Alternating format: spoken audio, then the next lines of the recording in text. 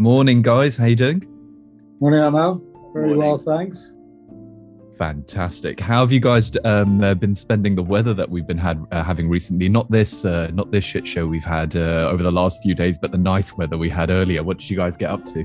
Listen, I'm quite happy with the shit show of the weather at the moment because I'm trying to go skiing next week, and so this cold weather is good. Otherwise, I was going to be hiking, so I'm quite comfortable with the cold. Yeah, Fantastic. Yourself, Dom?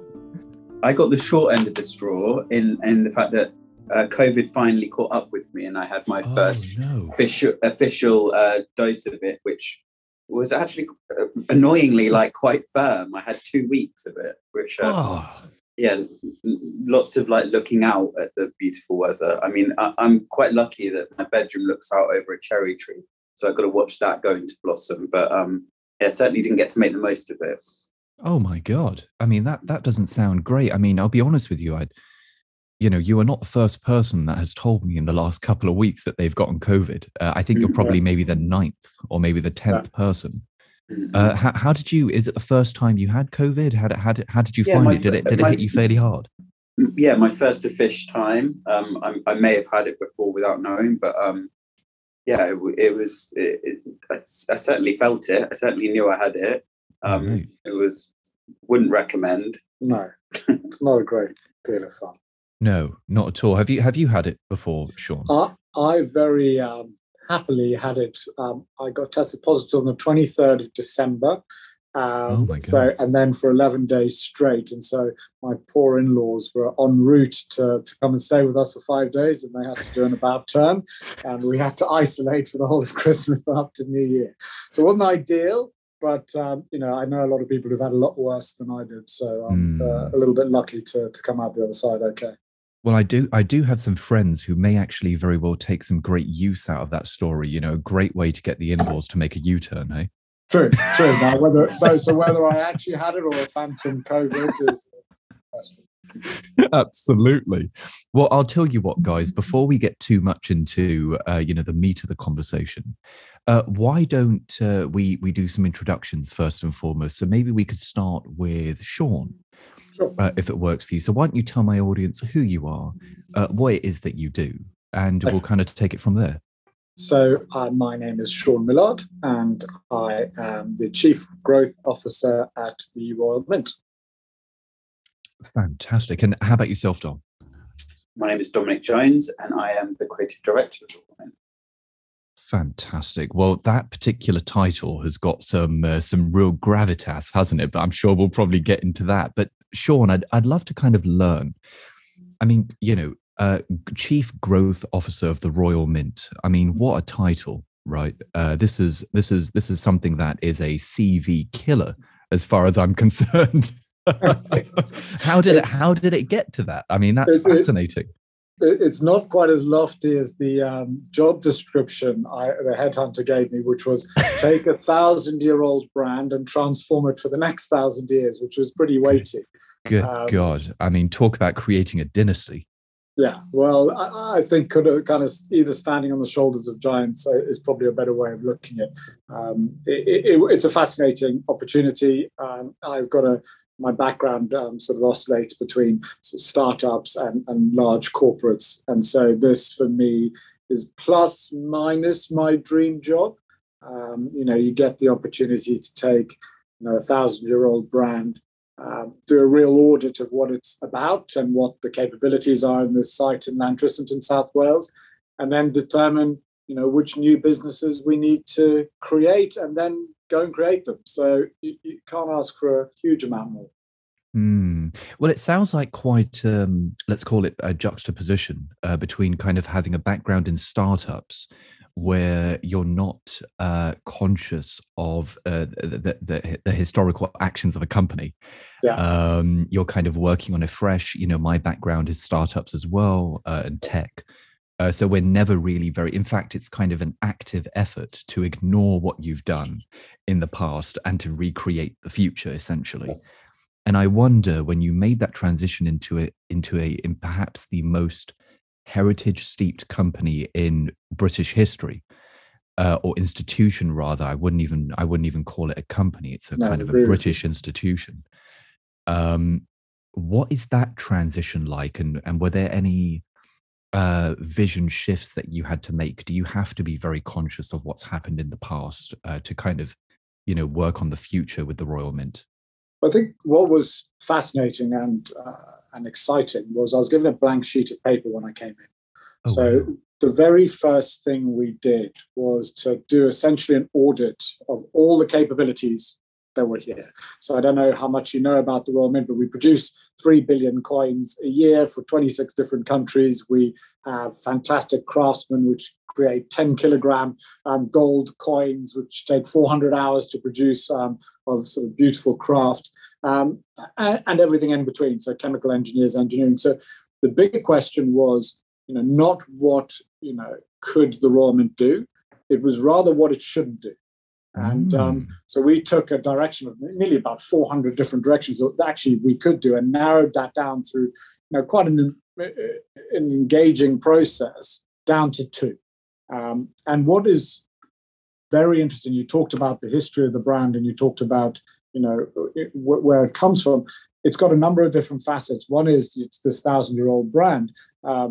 2, it's got this mandate, which is very different to many companies, around creating jobs, because that's the reason it was relocated from the Tower of London to Wales. And we also have to, as you say, protect this British institution. And these are mandates, we got from our shareholder, we work with our shareholder, the Treasury, to achieve. So what's interesting is when you put those red lines around what you have to be, and then put that authenticity of the brand in precious metals at the center of that, actually everything falls away, and you're left with very, very few things to then really focus on. And we eventually came down to 2, which was, 1, to say, we are always going to be about precious metals. So we wanted to see how we could vertically integrate and create a sustainable precious metals element to the business. But ultimately we'll be whilst our mandate is creating currency for the UK government, we are growing into a formidable consumer business. And we needed an additional plank to the consumer businesses that we've currently developed and are growing. And that's where we ended up on a loosely formed precious metals focused consumer goods company, which is a huge mouthful. And that's where the journey started to move towards jewelry. And that's where the journey started to first bump into Dom. Absolutely. And I think that's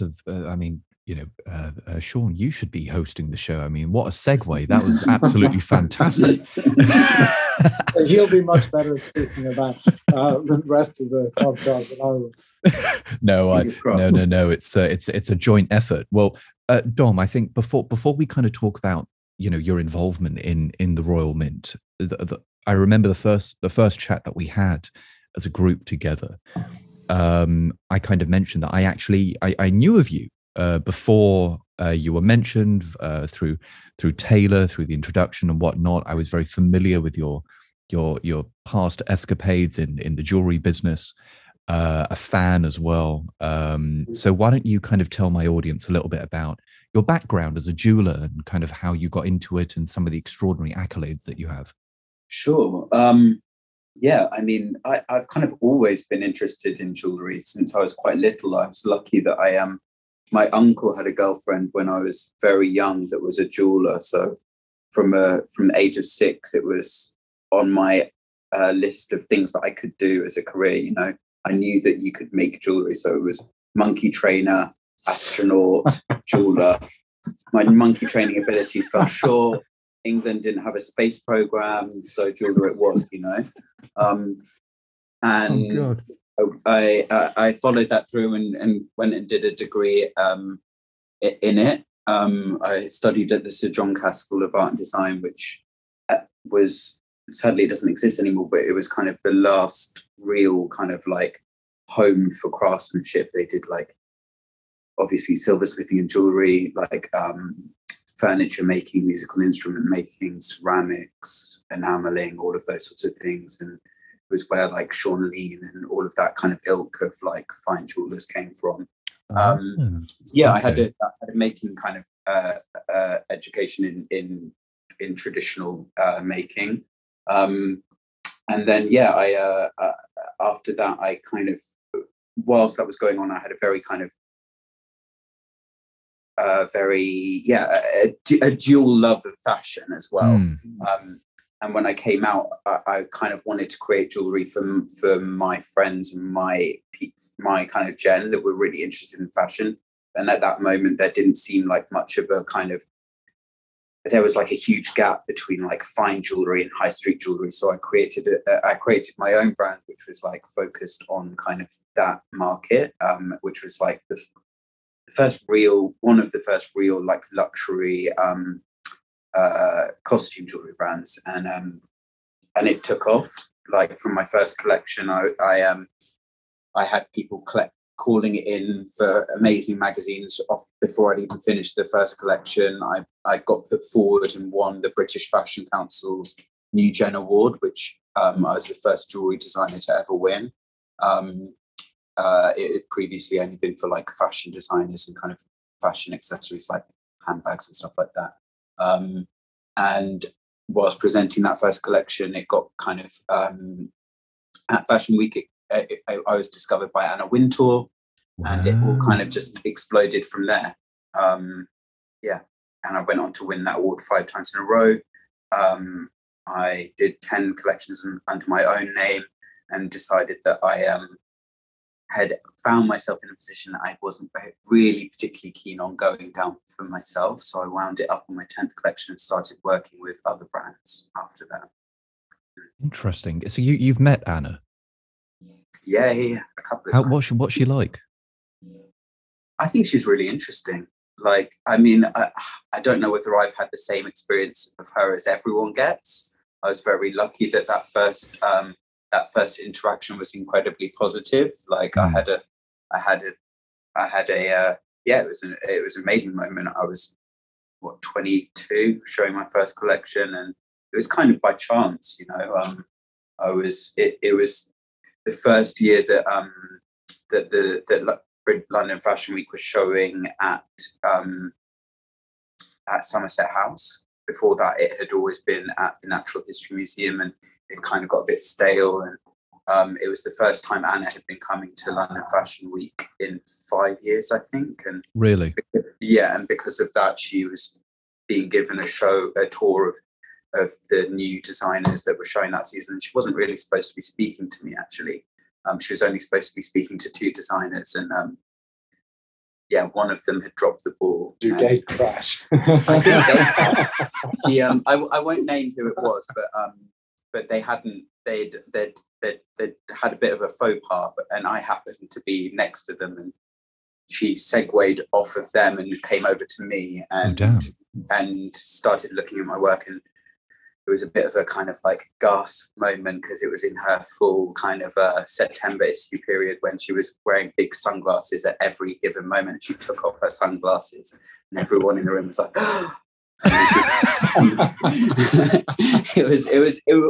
it was quite comical. It was like something out of a film, and she was talking to me about my work, and she was like engaging with me and really liked it. And I had these really beautiful books made up with my campaign, and she was asking me how it was going, and I was like, it's going. And if I was selling in New York, and my collection happened to be on sale in New York, and I'd had personal orders the morning before from Rihanna, so I was able to tell her that. Oh my God! She was like, oh well, we love Rihanna, and I was like, yeah, I'm quite fond of her too now. Yeah, I'm sure you are. And then and I'd happened to have all of these really beautiful business cards and booklets made up that had been delivered. So it was very like synchronous, if that's the right word. And I gave her my cards, and then was quite shocked. And then half an hour later, I got a call from Mark Holgate from American Vogue, and she'd passed on all of my details and wanted me to come and do full interviews with the team. Holy shit! Yeah, I mean, what a story! Yeah, and she was going around telling people that I was her favorite discovery of the season. So I don't know whether my interactions with her have been the same as a lot of people's, but yeah, she was really, really, really supportive. My goodness. And I think probably a question that a young creative might potentially think about? Because it was something I wanted you to mention, how old you were when you were doing all this. You were extraordinarily young. You still are very young, but you were very young back then. And I wonder, because the industry isn't short of aspiring young jewelers. There are loads of people out there who are trying to create that name for themselves. I'm sure there's reams and reams and reams of young guys from the UK and around the world who want orders from Rihanna. They want to be discovered by people like Anna Wintour and kind of have that break. And I wonder, and this is a tough question, I think, for any creative to answer, but what was it about what you were doing that caused this explosion, for lack of a better word? What do you believe it was? I think it was because I was very, it was the moment, I had managed to create an aesthetic that captured the feeling of what was happening that wasn't being expressed in jewelry, And what was that feeling? Well, it was, at that moment in time, it was this quite punk aesthetic, it was strong, bold forms and shapes that was being reflected in the fashion industry, but wasn't being reflected in accessories. I think I had, for all of the skills I'd learned at my university, equally, I'd made networks and I'd been going out and socializing in London and had built friends that I could call upon and wasn't afraid to ask favors, wasn't afraid to kind of interact with the culture that I was part of, and because of that, when I came to do my first collection, I didn't come to London knowing anyone, but for my first collection campaign, I had Matt Irwin, who was the best photographer at the time. He was the coolest guy shooting the covers of the magazines. And I had Katie Shillingford, who was one of the best stylists. I had Alice Delisle. I had all of the best models because I'd met them all. And I'd made friends with people like Kim Jones through it. And so I had all of this kind of network that was helping and supporting me because they believed in what I did. So it was that combination of having a traditional skill set, being part of the culture, and having an understanding of how to present something in a way that felt luxury, And I think that combination together hadn't been realized in jewelry at that point. So it felt standout. So it was kind of the right thing at the right time, at the right place. Very, very much so. And I think that's why it kind of exploded on me in the way that it did. Interesting. And I think probably the word that you were looking for earlier, Dom, would probably be serendipitous, right? That was the word, yes. Very similar to the meeting we had. Yeah. Very much so. And I think that was kind of what I was going to ask next is, you've got this interesting background, and kind of if people go online, and because I didn't actually realize that your collections were in the past, they were fairly old, and it's not something that you've been up to fairly recently. You look at the aesthetic, and the first thing, and I mean this in no disrespectful way, but the first thing that I can tell you, the first thing I didn't think of was, that's the guy that should go with the Royal Mint. Yeah. That's really a great kind of pairing right there. That's not what I thought. I thought, oh my God, this is the guy that needs to do a collaboration with Slayer or something, right? That's what. Well, there's been that. Yeah, that was my lockdown project. Was that I finally had some time on my hands, and I have always wanted to put out those collections that I did in my early 20s again, because when I closed it down, there wasn't as easy access to selling online, and everything was a bit more complicated. And that was the project that kind of kept me sane over lockdown. That collection that you saw. Yeah, I designed when I was 22. It's 12 years old. So it's not. There's been a lot that's happened between then, and I've worked with Fabergé, I've worked with Astley Clark, I've worked with Vincent London. So there's been a range of highs and lows and commerciality, and even the work that I did myself went on 10 further collections of a journey.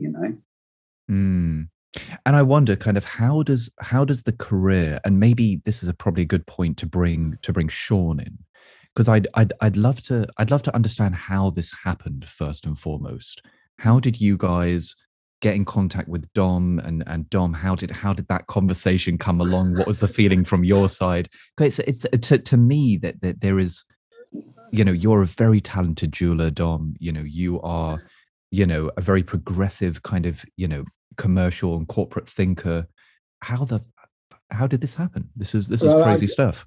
I can tell you how we got there, and I think then Dom can also then pick up about how he reflected on what the Royal Mint is, which is, I think, the most amazing bit of this story.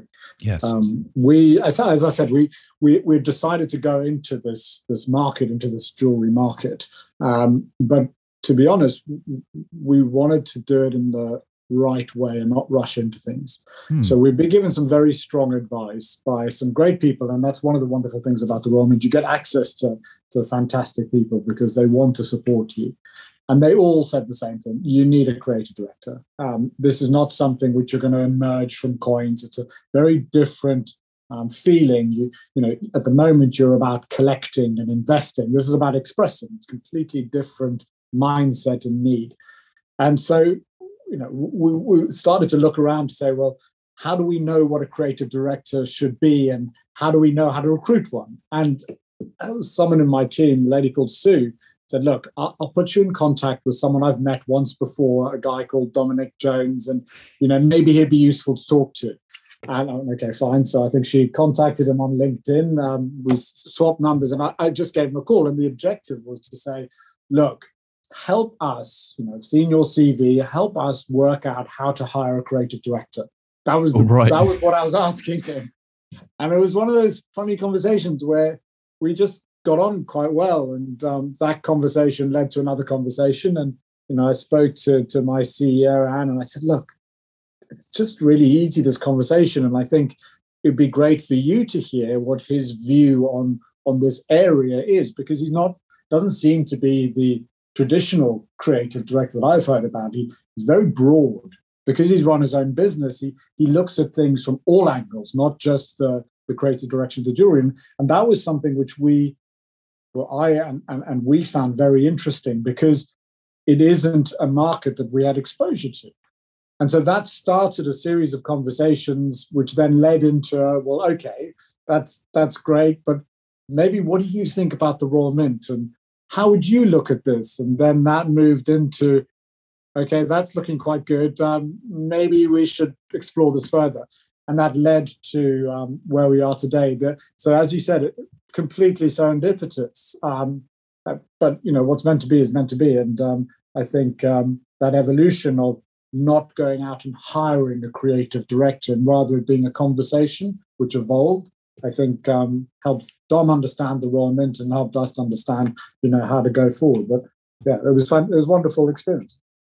I mean, yeah, you're totally right. I mean, it sounds very kind of natural. It's, it's like, well, you're talking to this guy about, let's hire a creative director, and you realize, well, hang on a second, he kind of fits the bill here.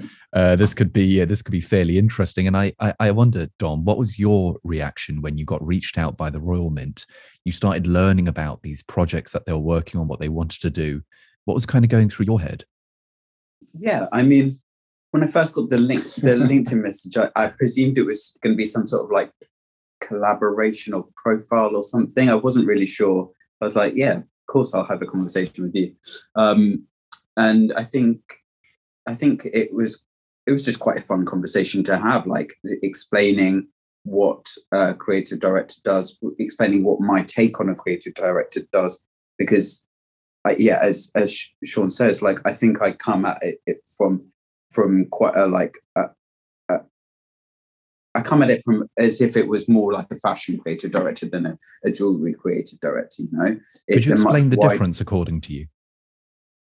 Well, in jewelry, it tends to be a lot more kind of tight and close to the product, whereas, like, because of my background, because I won those awards, like the awards that I won when I was younger meant that I had a much kind of broader education. Like, I went on to part of the London Showrooms Initiative, which meant that I was exposed to like buyers all around the world, and I got an understanding of of sales and all of those sorts of things, and kind of a much greater understanding of like what the marketplace looks like from a commercial point of view. And then in my previous roles, like I had also spent a lot of time getting to know manufacturing and how to work with manufacturing on a kind of like international scale. And I think those elements paired with my kind of fine jewelry background like mean that I do think I have quite a unique way of working in the industry. But yeah, it was just a really interesting conversation, and as it developed, my thinking around it developed, and it kind of turned into like, what would I do with this, and how would I approach this, and then I was hired to do a kind of like a kick-off strategy of like, what actually would I do with this, and where would I look at, and what are the references I would pull from, and what should jewelry for the Royal Mint be and look like and feel like, and what is its reason for existing, you know? Interesting. And one of the things I think was, sorry, carry on. No, please continue. I think one of the things which was also interesting as that evolved, we have as I said before, we've got a mandate to look at creating jobs. We do fantastic things at the Royal Mint. One of the things we were looking to do was to create a hub of industry here in Lantrisson, transferring a lot of the skills which we had. And so one of the interesting sets of conversations we were having with Dom was, okay, we want to go here, but we also want to manufacture here, and no one's doing that. And so there was this dual conversation between, you know, the creative direction and vision with how do we execute that creative direction and vision. And we were really realistic at the beginning when we first, you know, and Dom was there when we did the plan to the board and said, look, this is what we look to achieve. We were quite conservative on what we thought we could make on site. I think we had an aspiration within 5 years of maybe like sort of 50, 60, 70%. And in the first year, maybe 10%, like find one thing we can make. And what's been fascinating over this journey is we're now going to this launch collection, 75% of the products will be made here on site. Wow. Which is a complete shift in the industry in the UK, but without in any way shifting away from Dom's vision. So it's very much been following that vision, but then having to work out how do you bring that to life physically. Interesting, fascinating. And you know what, before I kind of get into, because I'd really love to learn a little bit more about the collection of what it is that you guys, this is genuinely something that I don't know yet. So I'm really, you know, holding myself back from just bursting into asking you guys, you know, what the hell are you making? But I'd love to know, Sean, from you. It's an interesting direction, I think, for the Royal Mint to go in. And I think the best decision in my opinion, if I was kind of, you know, thinking about it from my perspective, from someone who's always dealing with what are we doing tomorrow, not about what's happened yesterday or what we're doing now, what do we do tomorrow, and working with innovation and working with, you know, technological development and all that sort of stuff. I wonder because this is a conversation you and I had, I think, in the first chat that we had, which was, you were telling me about this, essentially this understanding of where currency, physical currency and coins is moving in the future. Yeah. And we had a little conversation about how yourself and the Royal Mint believe that that's going to become redundant very, very soon, physical currency. And this is essentially the future of the Royal Mint. This is what we would call kind of a pivot, right? This is the new direction. And I wonder, how did that conversation go down in the Royal Mint? How did you guys come to that conclusion? And was it a weird kind of thing, or was it just like, hey, this is going to happen and this is what we need to do? So it's again a sort of a journey question. I mean, I think the first thing is we're very honest here with our employees and with everyone else. The decline in currency is a fact, and you know that because how many coins are in your pocket right now? I would imagine not very many. No. And so we actively and are proactively managing that decline. The guy Andrew who runs this sees it as landing a jet, landing that jet whilst we take off other businesses. And I think that's a really lovely analogy. We will always make coins for the UK government as they require. So that is our reason for being. And that will continue for as long as we are required to do it. I think the interesting thing is we've equally gone into other businesses. So this isn't a roll the dice one business that we're going for. We've got a commemorative coin business, which is incredibly successful. We've got a precious metals investment business, which, due to a number of factors, is growing exponentially at the moment.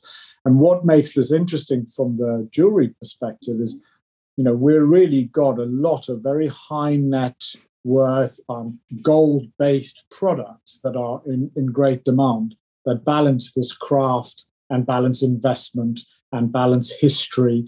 And that is one of the interesting areas where this jewelry proposition fits in. So it is a pivot, but it's quite a deliberate positioning. So we spent a lot of time analyzing the market, the system, where we could go.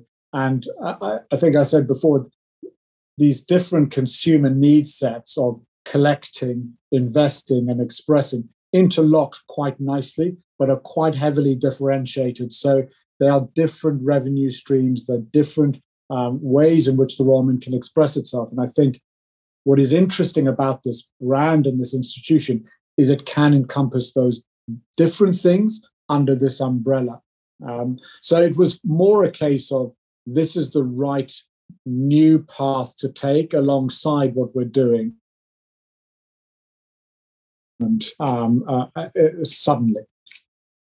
Fascinating. And it's interesting you kind of mentioned those three metrics, expressing, collecting, and investing, because I don't, there are kind of very few products that, or single product categories that encompass all three of those metrics. And I think jewelry is probably one of the very few that you can do all three with one product, especially if it's a fine, or not especially, only if it's a fine, precious metal like a gold or a silver 925 or a palladium or whatever it might be. And if you release it in kind of limited quantities as well, all of a sudden it's an investment. And if it's designed by someone like Dom, then it can definitely be an expression. Yeah. But I'd love to kind of learn about,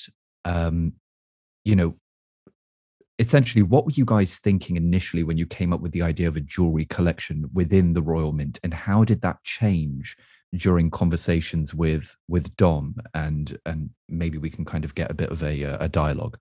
I mean, I think best Dom take you through where the sort of the genesis of the ideas. I think the point you making around the sort of the asset side of things and the collector and the investor. I think what was wonderful is watching Dom reflect on that, spending time in the museum as the genesis of ideas. But I think Dom's much, much better equipped to talk you through how he came from what is, the history and the purpose of being to the expression of that in the collection which is designed. Totally. So I one of the first things I went to do when it did was to spend time in the museum, because the Royal Mint has its own museum. And I mean, it was very clear to me, kind of like, I wanted to reflect the reasons that the Royal Mint existed and the reasons why the jewelry existed. And to me, the takeaways that I got from spending time from there was that it existed to create a place where you had security and trust in a store of value of precious material. And equally, you had a kind of like illustrative storyteller of history.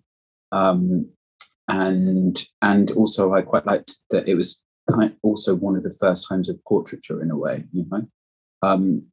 and so I kind of like took those three kind of areas and have kind of separated them out. So it's not just jewelry, it's also jewelry and homeware too. And that was something that was very clear from the beginning, was that we wanted to not just do jewelry, but to start with homeware from the beginning as well. And what do you mean by homeware? Because I know that there's probably a lot of Gen Zers and millennials that have no idea what you mean by that. Well, that's a good question, to be honest. It's more objects, and that was something that I kind of wanted to define as well, because when I first think of jewelry brands that do homeware, it's it doesn't necessarily always give me the best of connotations. Like I had this like worrying vision of this kind of like scattergun approach, was if you've just opened up your like posh Christmas crackers and there's a little this and a little that everywhere. And I think what was really nice was that when we talked through it, we kind of came up with this concept of like doing it with authenticity, and to take each section and kind of build out from there. So the first section that we're looking at is stationery, because it reflects this idea of this illustrative storytelling, and so we're creating the tools that you would use to do that, you know, and we were able to look to partner with this really interesting young British brand, Maker's Cabinet, who do really amazing like stationery that like comes from like a very like engineering like mindset, but looks like it's like jewelry, you know. Yeah, I think I know this brand. Yeah, I'm pretty sure I do. Do they make like brass? I know this. Yeah, I follow them on Instagram. They're amazing. Yeah, so we've partnered with them, and we've redeveloped their products using our own materials, so like bronze and silver, and I've reworked with them from a jeweler's design perspective, looking at their kind of their engineering design perspective products. And so we're also partnering with one of the oldest silver pen makers, Yard of Lead, from British silver pen makers. So in that area, it's a really amazing opportunity for us to not only support and collaborate, but also with Maker's Cabinet, for instance, we're producing all of their product in the UK, which they've never been able to do before. They've never been able to make their products inside the UK, because they haven't been able to find like partners to do that. It's fair to say Dom was a little horrified when we said, look, strategically we want to go down the jewelry area and also the sort of broadly precious metal based home accessories. And what was, again, very interesting was in taking that challenge and saying, okay, if that's where we're going to go. I come from a jewelry background, look at it rather sort of bejeweling your home rather than, functional pillows and things like that. As you dress yourself or express yourself, similar kind of objects to, some of them may be functional, but some of them are just there to look beautiful on your desk. And I think what became also interesting is we knew we wouldn't be able to do everything at the Royal Mint. We knew that from the start. And one of the other directions we set ourselves was to support British talent, enable British talent. And when Dom did his first pitch, he used an image of Maker's Cabinet when he did his first pitch to the board. And it just so happened that, they got in contact.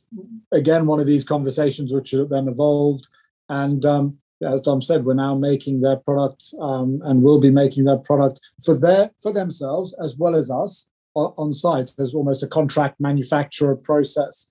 And that's an area which we're equally interested in, to lead with a wonderful brand proposition, but equally use the capabilities we have on this site to support other British jewelers, to support other British manufacturers in this sector. Yeah. And it's, I like, as soon as I got my head around it, I found it really interesting, whilst I haven't done much myself, like I did spend time consulting at Fabergé, and one of the really amazing things about Fabergé was that he designed everything, from light switches to all sorts of weird and wonderful things. Yeah, so, kind of like the Philip Stark of jewelry, right? Everyone thinks of him as this like very like ornate eggs, but he was very practical as well, and liked applying his approach to all sorts of areas of design. So as soon as we worked out a way of doing it with authenticity and credibility, and then it's been a really fun area to go down. And I'm really looking forward to watching that expand and grow, and to apply a kind of a jeweler's thought process and design process and making process to functional objects. Interesting. Yeah. And so that's how I divided it. So the homeware was the first exploration of this illustrative storytelling. And then for the jewelry, I wanted to kind of take it back to this very like understated simplicity of it being about a store of value in a precious material, and kind of really celebrate this idea of like having clarity and trust. And because another thing that that is interesting is that the jewelry industry, as it's kind of moved on to online, and there's been this kind of like in the last decade-ish, there's been a kind of quite a race to the bottom in a lot of ways of the opening up of this mid-market, demi-fine, like contemporary jewelry, where everything's gone very low value, and there's a lot of kind of like misuse of terminology out there online, and there's not a lot of like clarity. So I really liked the idea of bringing it back to solid metals, like having transparency on the weight of the metal, like, and having this kind of like very like it's not a new way of working, you know, like it's actually like it's a very like, say for example in countries like India, like it holding your wealth in your gold on your body is part of their heritage, but it's something that I felt had been lost in a kind of like design approach, you know. So that was my kind of rationale in the starting point. And so through doing that, I kind of like took it's called an institutional bar. It's the kind of very kind of it's the gold bar that you think of when you think of a gold bar, you know. Sure. the kind of like the brick, you know. Yeah. But what I did was I inverted that and I turned it upside down and I warped and softened and curved and kind of manipulated all of the angles and forms, so that it then becomes this very soft, gentle form that has this undercut to it, this kind of this lip, so that all of the jewelry in the collection looks like it's slightly floating off of the skin. So it's like this. It's this kind of like slightly surreal feeling of these strong, bold, like understated shapes, but that look like they're slightly floating off of you. It's the kind of jewelry that like that you can be sat with someone having dinner with them and you won't have realized that you've been looking at it all night, and at the end of the meal you'll ask them about it, you know. You would have been like, I've been looking at that, what is that, you know, as opposed to this kind of like ostentatious kind of flashy piece that you instantaneously notice, you know. It's very understated, like it's kind of like I see that this initial collection is for people that love like understated luxury, you know. Yeah. The value craftsmanship but aren't necessarily like ostentatious. I think the other thing which we found so much on the brand that we're trying to be is it was an authentic representation of what the Royal Mint was, whilst being very different. You know, we weren't then, you know, these are heirloom quality items. They're not fast fashion. This collection is meant to last for generations. And that's been the thought process, which has been, it's so true to what the Royal Mint is. Mm-hmm. And actually, there's another bit which is quite interesting. We were mentioning around the store of value. I think Business of Fashion McKinsey did a report.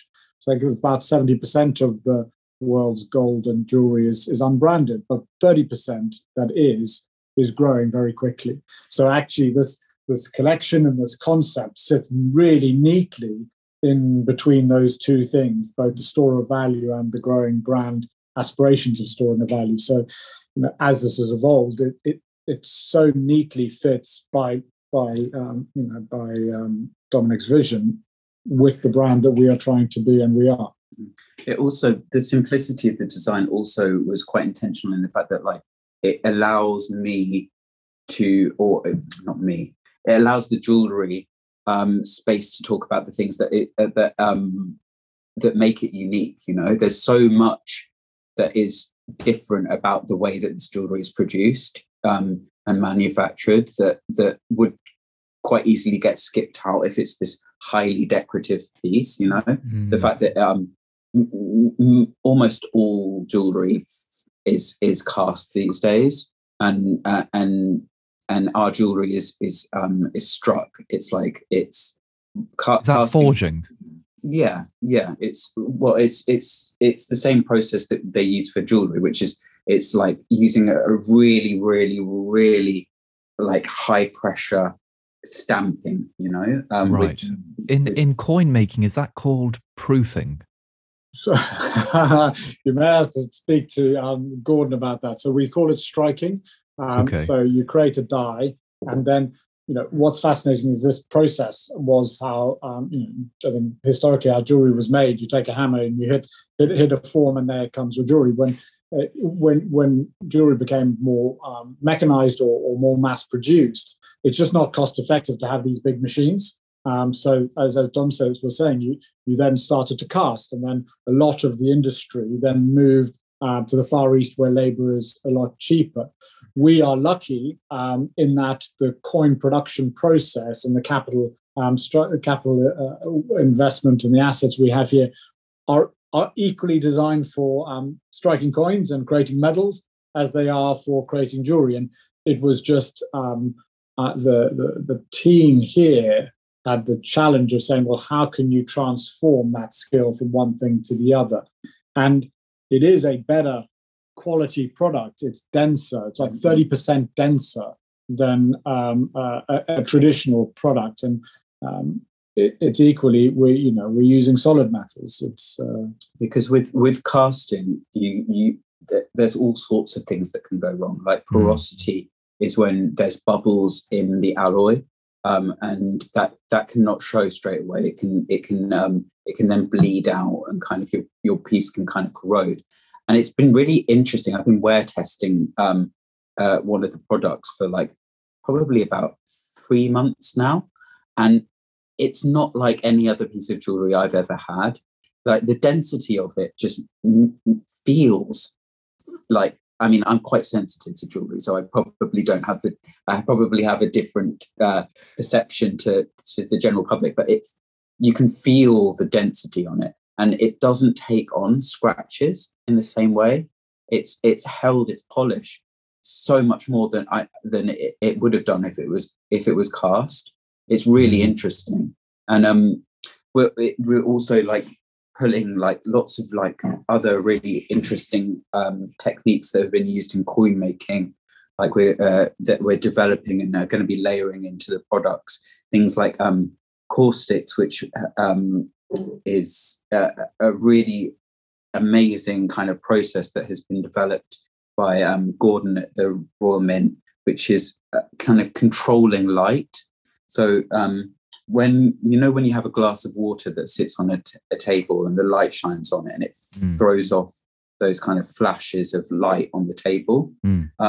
So caustics is controlling that throw off of light, and he's kind of developed this way of striking using the same way that you would with coins, this illustration, so that it's almost unnoticeable on the surface, but when it catches the light, it projects off this illustration onto the surface. Oh my God. And what we're thinking about with these processes, because which have been developed for the security of coins, that we can apply to the security of jewelry, because in a day and age where anyone can kind of buy a laser engraving machine, the security that hallmarks give you isn't what it used to be. And how can we, as the home of trusted, secure, precious metals, can we develop things that are more secure even than hallmarks, you know? You know, I have to say, I've kind of got about a million different thoughts right now, and I think I'm gonna just make a quick comment about the homeware thing, because when you were kind of describing that to me, I have to say I was in equal measures of relief and excitement. I was terrified that you were going to say that you were going to release a collection of sterling silver demitasse spoons, right? And I was like, oh Jesus, you know, I hope that's not what homeware means. You know, this is going to be weird. But you know, I love the idea of making a jeweler's approach to productivity tools, which is kind of how I would describe it. And I think that there's this massive interest nowadays in the things that you interact with on a day-to-day basis. And I think that this was kind of accelerated as a result of COVID, because, you know, during the pandemic, people were in lockdown. They were having significantly more face time and interaction time with the things that they use. And what we noticed is the episodes that we had done in the past where we talk about, I mean, some of the main things we talk about is kind of craftsmanship, things that are made by hand, and being very open and honest about, is this for you? This is what's good about it, and this is what isn't. But for us, we really care about that personalization, that artisanal touch about a lot of these things. So, for example, in a recent post, we paid a lot of attention to digital, technological tools that you use on a day-to-day basis, whether it be a keyboard or a mouse. And we went on this search for some of the best items that you can buy. And we found this company that makes these handmade mice or mouses, whatever you want to call them. And this is kind of, you know, leather that's been kind of hand applied and aluminium that's been hand shaped. It's kind of a piece of jewelry, but for your desk. That's fairly functional. So there's this massive move nowadays to kitting out your work surface, to allowing the things that you use on a day-to-day basis to express what you care about in your day-to-day life. And that's what we're really starting to learn through the comments that we get, through our listeners, through our audience. And I think that's a really smart and an interesting way to go into. And I'm a massive fan of Maker's Cabinet as well. They're absolutely extraordinary. And don't you guys find it amazing that in such a digital world, the demand of analog tools seems to have skyrocketed in the last few years? People are really wanting to engage physically with what they're doing. The idea of handwriting is kind of coming back as well. We did a collab with Monty Grappa not too long ago. And the reception that we got from that was absolutely extraordinary. People wanting to have that pen that they can sign certain things with. They don't want to do it on a PDF or an iPad. They want to print it out on beautiful paper. They want to sign particular things by hand. It means something to them. It's really extraordinary. Totally. One of the things that we're looking at doing next will be photo frames, and we were having this conversation about analog and digital, and how you can't buy film anymore because the Kodak was slow to move on to digital, and then they've been slow to notice that everyone wants to take film photographs again, and everyone's printing their images and shooting on film and wanting to share their images beyond just the endless reels that you have on your in your iCloud. You know, all my daughter's friends have got Polaroid cameras. Yeah, they're sort of 10, 12 years old, and all they want is those Polaroid cameras. There's an amazing shift. It's extraordinary, and I think this kinesthetic approach to product design is really where things are moving. And I think the success of products like the Fujifilm Instax and stuff like that, you know, these are all things. Yeah, have you just? Am I the only one that's kind of seeing this thing pop up every now and then? So do you know what's happening? My iPad seems to recognize hand movements. So if I wave, you're kidding me. It shows waves, and if I put my thumbs up, it seems to put a thumb up. So oh I my god! Quite know that's how that's working. But I mean, that's fantastic. Not me deliberately. I absolutely love it. That's fantastic. But I thought that it was Zoom congratulating me on making a good point. I mean, that I was like, bloody hell, they're listening to me. Which you are. But yeah, you know, I do see that. I mean, the success of products like the Fujifilm Instax, for example, is kind of the perfect example of people wanting a kinesthetic interaction with their digital products. And I think that's really fascinating and interesting to me. I mean, one of the things I see a lot of my colleagues and friends doing nowadays is they will handwrite their notes just as an experience thing, because they've invested in a beautiful notepad, they've invested in a beautiful pen. And when they're finished, they'll take their phone, they'll take a picture of their notes, it will digitally scan into their iCloud, and that's how they'll use it from then on. But to have the experience of writing it down, they'll kind of, the way that I put it, it's the inconvenience of beauty. That's how I put it. I mean, is handwriting your notes and doing that, is it the most efficient way of putting down your information? Of course it's not. It's not the best way to do it, but it's the inconvenience of that beauty of your interaction, and to that it kind of breeds a level of convenience. So yeah, it's an interesting thing. I think it's, you know, that consideration, taking a couple of steps back, not being instantaneous. You know, I quite like that idea of writing a note and then sending it. That's, you know, instead of posting it, there's also quite an interesting halfway house of taking a photo of the note you've written and then sending that. Yeah, I couldn't agree more. So I think it's fascinating to see that you have technology that's moving faster than ever. I think I said in our first chat that you know, technology has been moving so fast in the last 20 years that if the car industry was to move at the same speed of innovation as the smartphone industry, then cars should be able to travel 4 times the speed of light. So we're having the biggest boom in technological innovation we've ever seen in human history, at a speed of which is kind of untenable.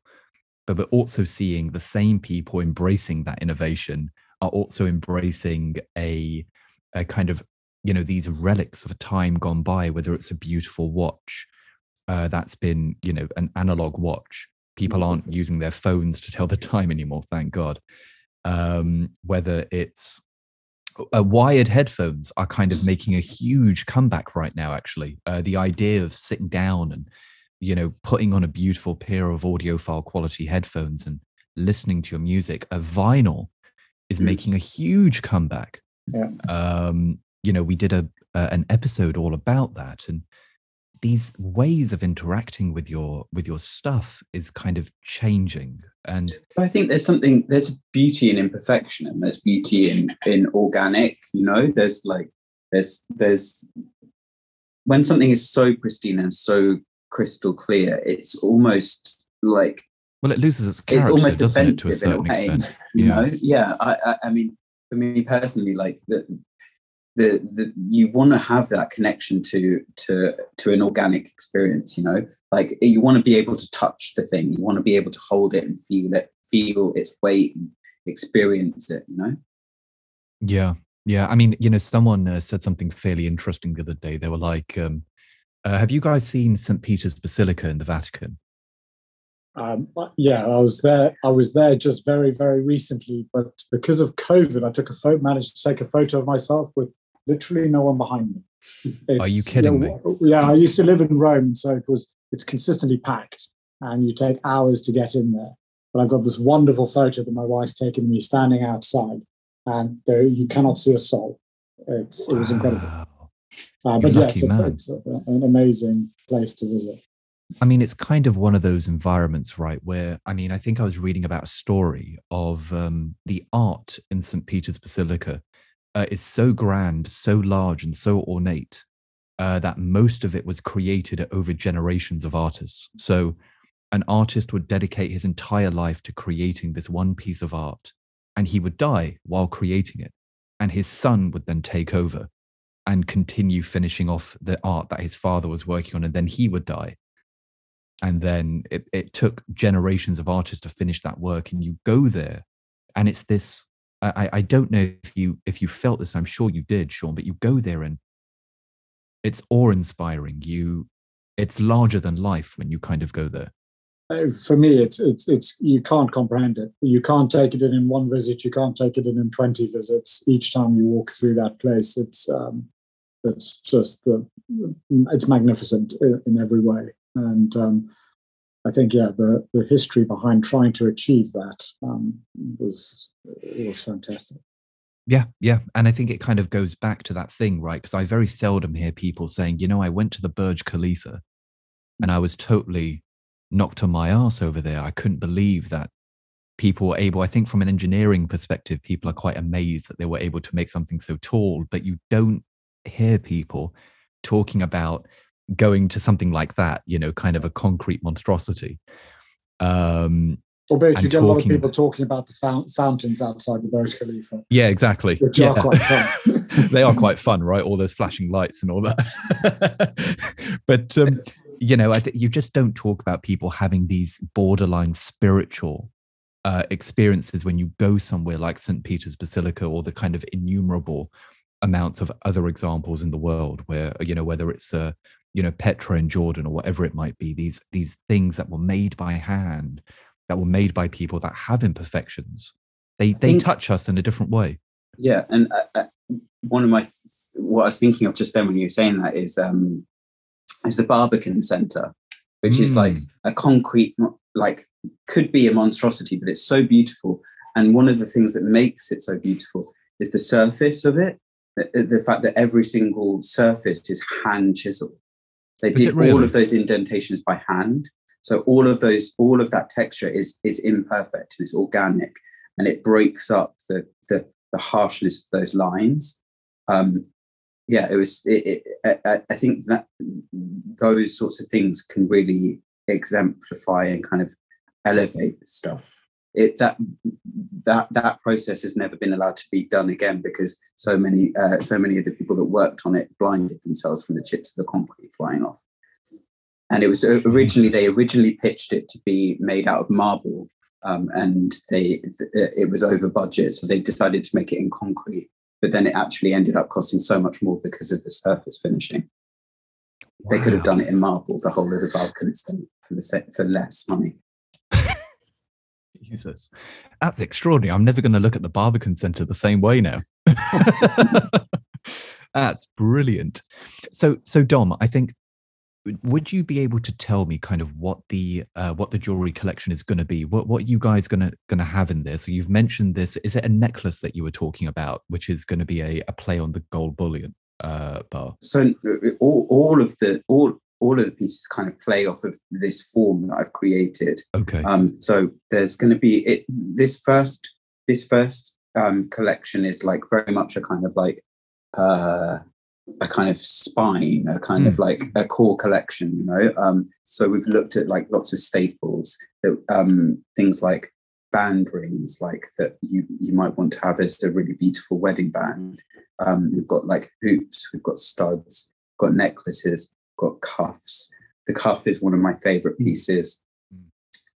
It's on the inside curve of the cuff. We've got beautiful coin text poetry. Oh my God. And God, am I going to be able to recite it off of the top of my head? But, you must. Give it a go. Give it a go. I think it's like gold, gold, gold, molten, hammered, beaten, rolled, heavy to touch, light to hold, bartered, borrowed, stolen or sold or something. Oh, look at that. Congratulations. That's definitely not bravo, correct. Mate. Thrilled that I wasn't asked to recite that. That isn't correct, but it's a really the silver and the gold both have really old poems about the material. So it's a celebration and a kind of very understated. It's secretly placed so that only the wearer knows it's there. As well, on the inside of the cuff, we've got these notches to denote it's different for every single piece because every single piece is different weighted, but it divides the piece into designations of weight.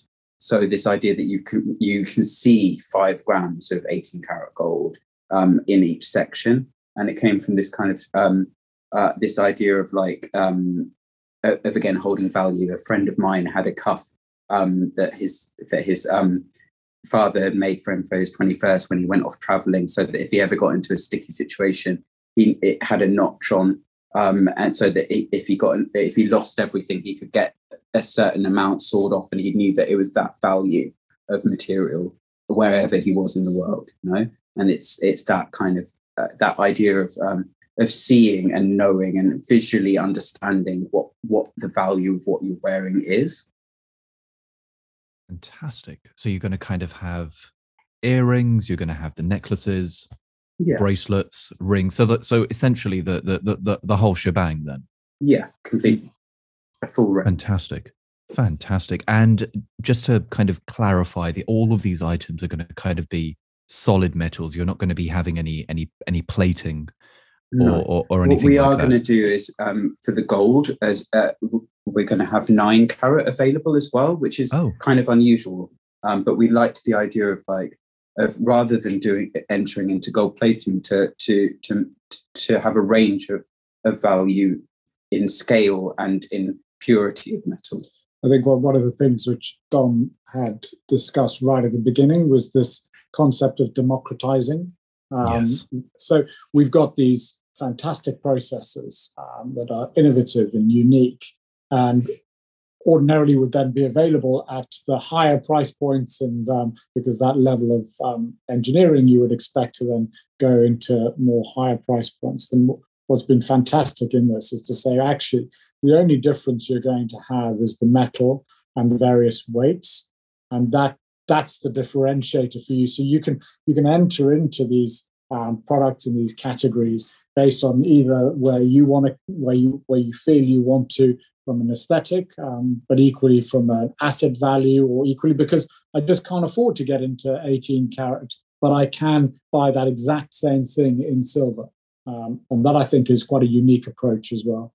And just to provide some context, do you guys know what the price points are going to be? Do you know what kind of levels you'll have to pay to kind of enter on the low end and the high end? Yeah, so we're looking at launching in May, so May 20th. So I'm hoping that we've got all the price points nailed. So there's some entry level price points which are single studs, which are just under £100, and then in silver, and then we'll go all the way up through the tiers to a beautiful 18 karat collar that will be upwards of 25,000, nearly 30,000 in 18 karat. Holy shit. Yeah, so I think what's again wonderful about the range we have is it's kind of essential jewelry for the most part, and then there's a couple of show-stopping pieces that Dom's created. But for the most part, it's jewelry you'll want to wear every day. And I think that has been the focus of what Dom's done in this core collection, so that it can build from this and the story can come from this core collection. And Sean, from your perspective, out of the collection, what do you think that you're going to kind of be wearing? So my wife has already got a very long list, and one of the beauties and the curse of a process that makes metal 30% more dense than you would normally. It makes it stronger, it makes it better, it looks crisper, but it's 30% more dense of a solid metal. So yes. I'm currently in negotiation. My personal favorite's the cuff. I think that's fantastic. And that's hopefully she'll have that in the thinner version in silver. But actually, to be honest, I think the studs are beautiful, and we not only they're beautiful, the process to create them is unlike any other process. They are formed in one go, so there's no soldering. It's an innovative process, like all of these that have had to be created in conjunction with Dom's vision and the fantastic people we have here, to create a completely new way of creating a much more secure, stronger, and frankly, better product. Yeah, I mean, those studs are really interesting because the post is struck into them. So they're so much more secure than any other stud that you could make. The post hasn't been annealed, which is when you heat a piece of metal, it becomes soft. So not only is it not annealed, but it's also compressed. So you won't. It's almost impossible to bend that thin little post, because it's formed into the object that it's holding on to. Mm. This is actually a point I wanted to mention earlier, but I totally forgot. It was actually with regards to the difference that you were kind of noticing, Dom, from casting compared to the struck items that you've been wear testing. And I've already mentioned this to you anyway. I'm a big fan of jewelry. I enjoy it. It's not something that I can go overboard with. I don't see myself as a Johnny Depp kind of character, but I enjoy wearing it. I love wearing necklaces and bracelets and rings and stuff like that. And one of the things I do enjoy wearing are signet rings. I think they're kind of, really great. And, they're obviously steeped in history as well. Mine is blank. One day I'm sure I'll get something on there. But I've got two. I've got one which was cast, and I've got one which was forged. Mm-hmm. And a part of a blog post that I'm going to be doing soon is talking about the different methods.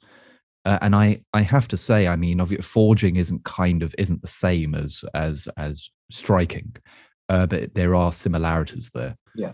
And I have to say, I too notice a massive difference in, number one, the ability of the metal to withstand abuse, so to withstand scratching, and especially fine scratching, is really where I'm noticing a massive difference.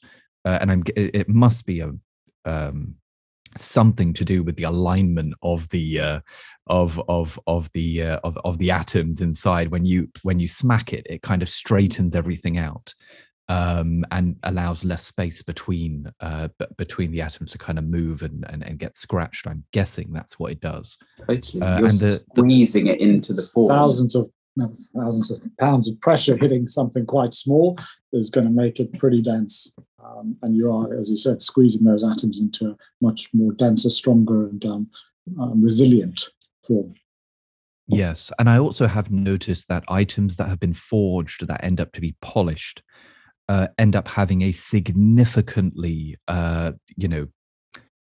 mirror-like. It's more mirror-like, so you don't get that kind of wavy reflection in a forged item that's been beautifully polished.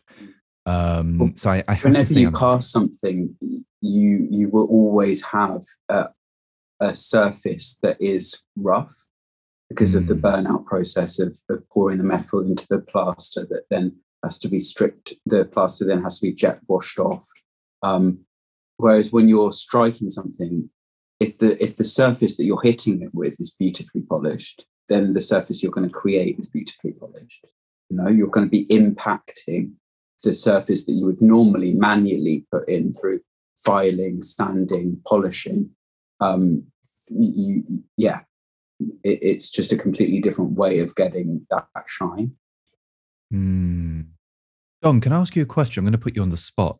So this particular company aren't very open about how they manufacture their products. But do you know how this is made? Yeah. Do they cast it, or do they forge it? What do they do? That would be cast, definitely. Would it really? Yeah, definitely. What a shame.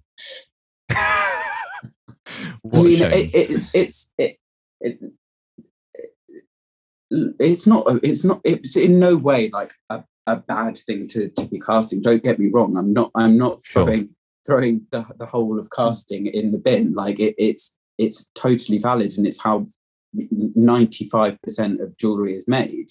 Yes. It just so happens that through the skill set that is available here, we're able to produce something that I feel is better.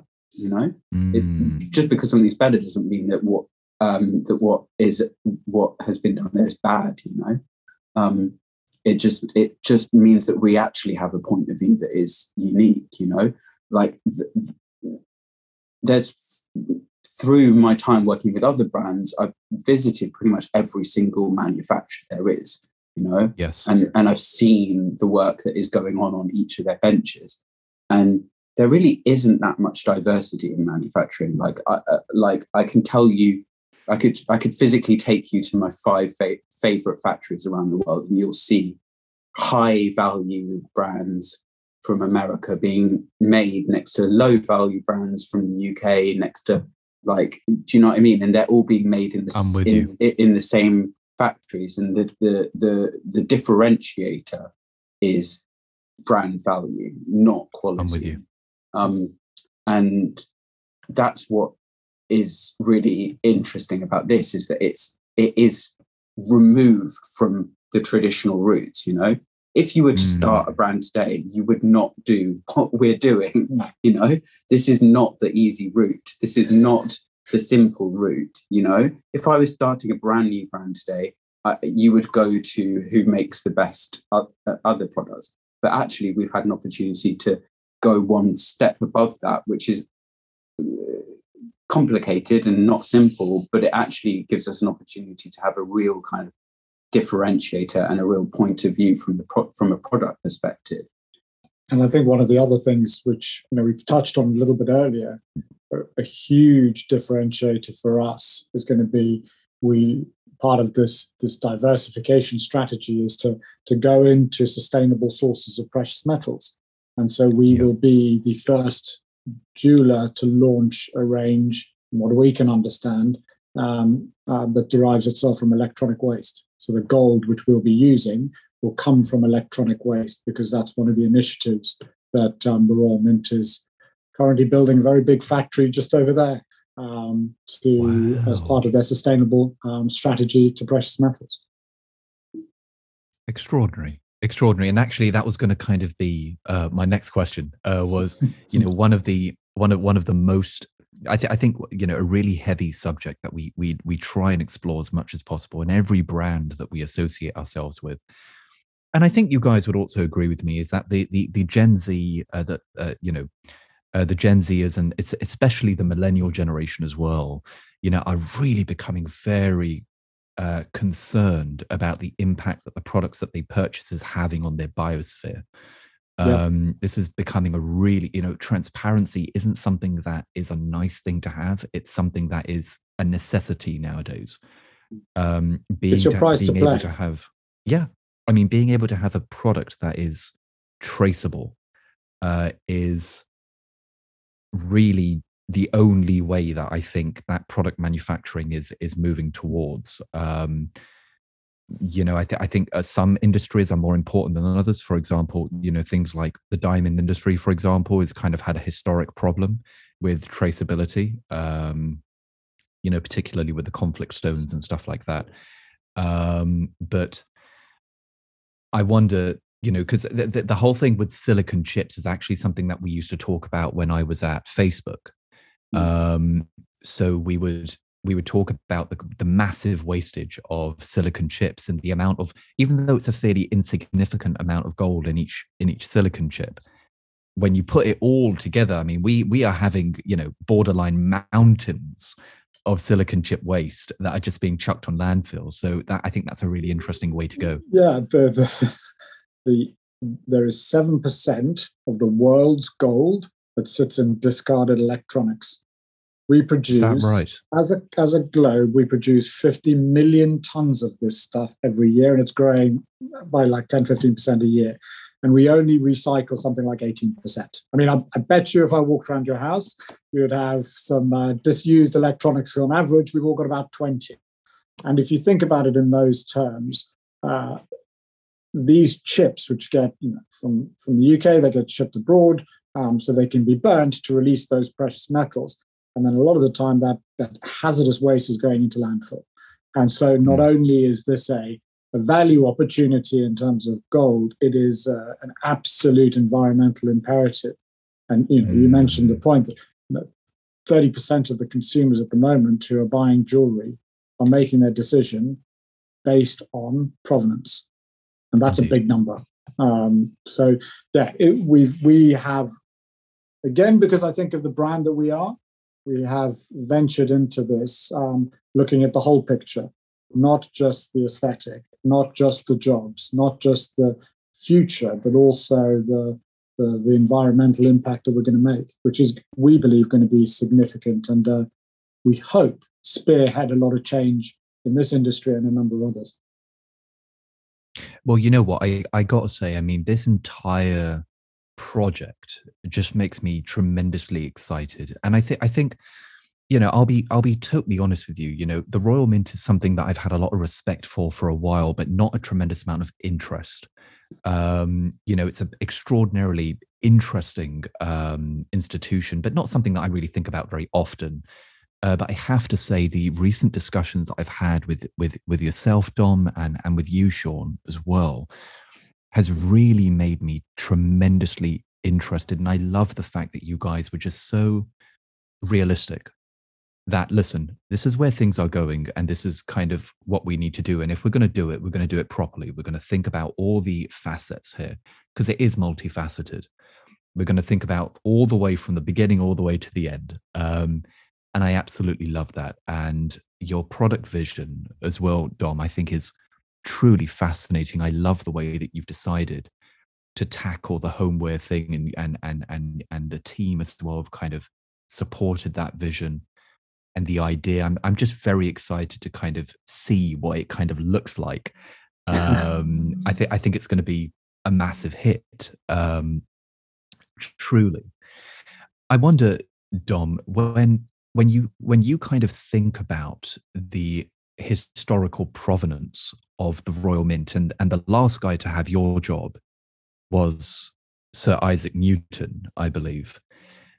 When you think about those things, do you feel intimidated, or are you someone that kind of takes things in stride? I mean,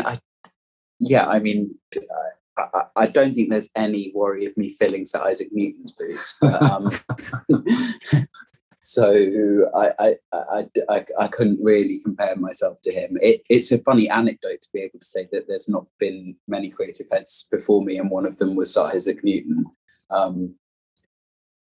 It's a surreal concept, but no, I think I'm generally quite a pragmatic, and I tend to deal with the task in hand rather than feel overwhelmed by it. And I think also, you know, you can't comprehend 1,000 years of history and the next 1,000 years. So I've always discussed with people that you're at very, very best transferring a baton. We seem to be lucky that we're at this pivot point, that we're shifting and changing.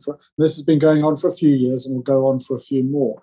But you really are a point in history, and a small point at that. And so you can't almost get involved with the history that's going ahead of you and the history that's going behind. You just have to have your place in that history, which is still a very small place, but hopefully, you know, with what Dom's doing is quite an important place. Yeah. Well, I have to say, guys, honestly, just kind of learning about this project and seeing the passion and excitement that you all have about this is truly quite infectious. And you know, I'm very excited to see how it goes and the direction that it takes, and kind of what future collections also hold. I think that's what's really going to be fascinating to see how it evolves from here. You know, the inspiration that the creative team take from the reaction on particular products, I think is going to be really interesting. So I have to say, it truly has been my pleasure, and thank you so much, both of you, for all the time that you've given me. I know that you know, you're both fairly time strapped, so thank you so much for spending some of that with me today. I really appreciate it. It's been not only a pleasure to learn about the project, but such a true pleasure. And probably one of the biggest perks of this podcast is getting to talk to people like yourselves. So truly, thank you so much. I really do appreciate it. It's been one great fun. Thank you so much for having us on. It's been really fun. Totally. Thank you. Absolutely. Our pleasure. Amazing. Well, I'll tell you what, until next time, and Sean, we do need to have a chat about getting you on again. We've already had an off-camera chat about that. But we'll definitely do that. And Dom, it will be lovely to see you in person as well. It's scary how used to, you know, especially during the pandemic, we've become so used to knowing people very well, but never actually seeing them. Mm-hmm. You know, it's convenient, but a scary thought nonetheless, where we become very comfortable with, no physical interaction. But we must meet in person. It would be a true pleasure. Like I said, I've been a fan of yours for a while now. So just picking your brain on some of the things that you may not necessarily feel comfortable talking about on an interview.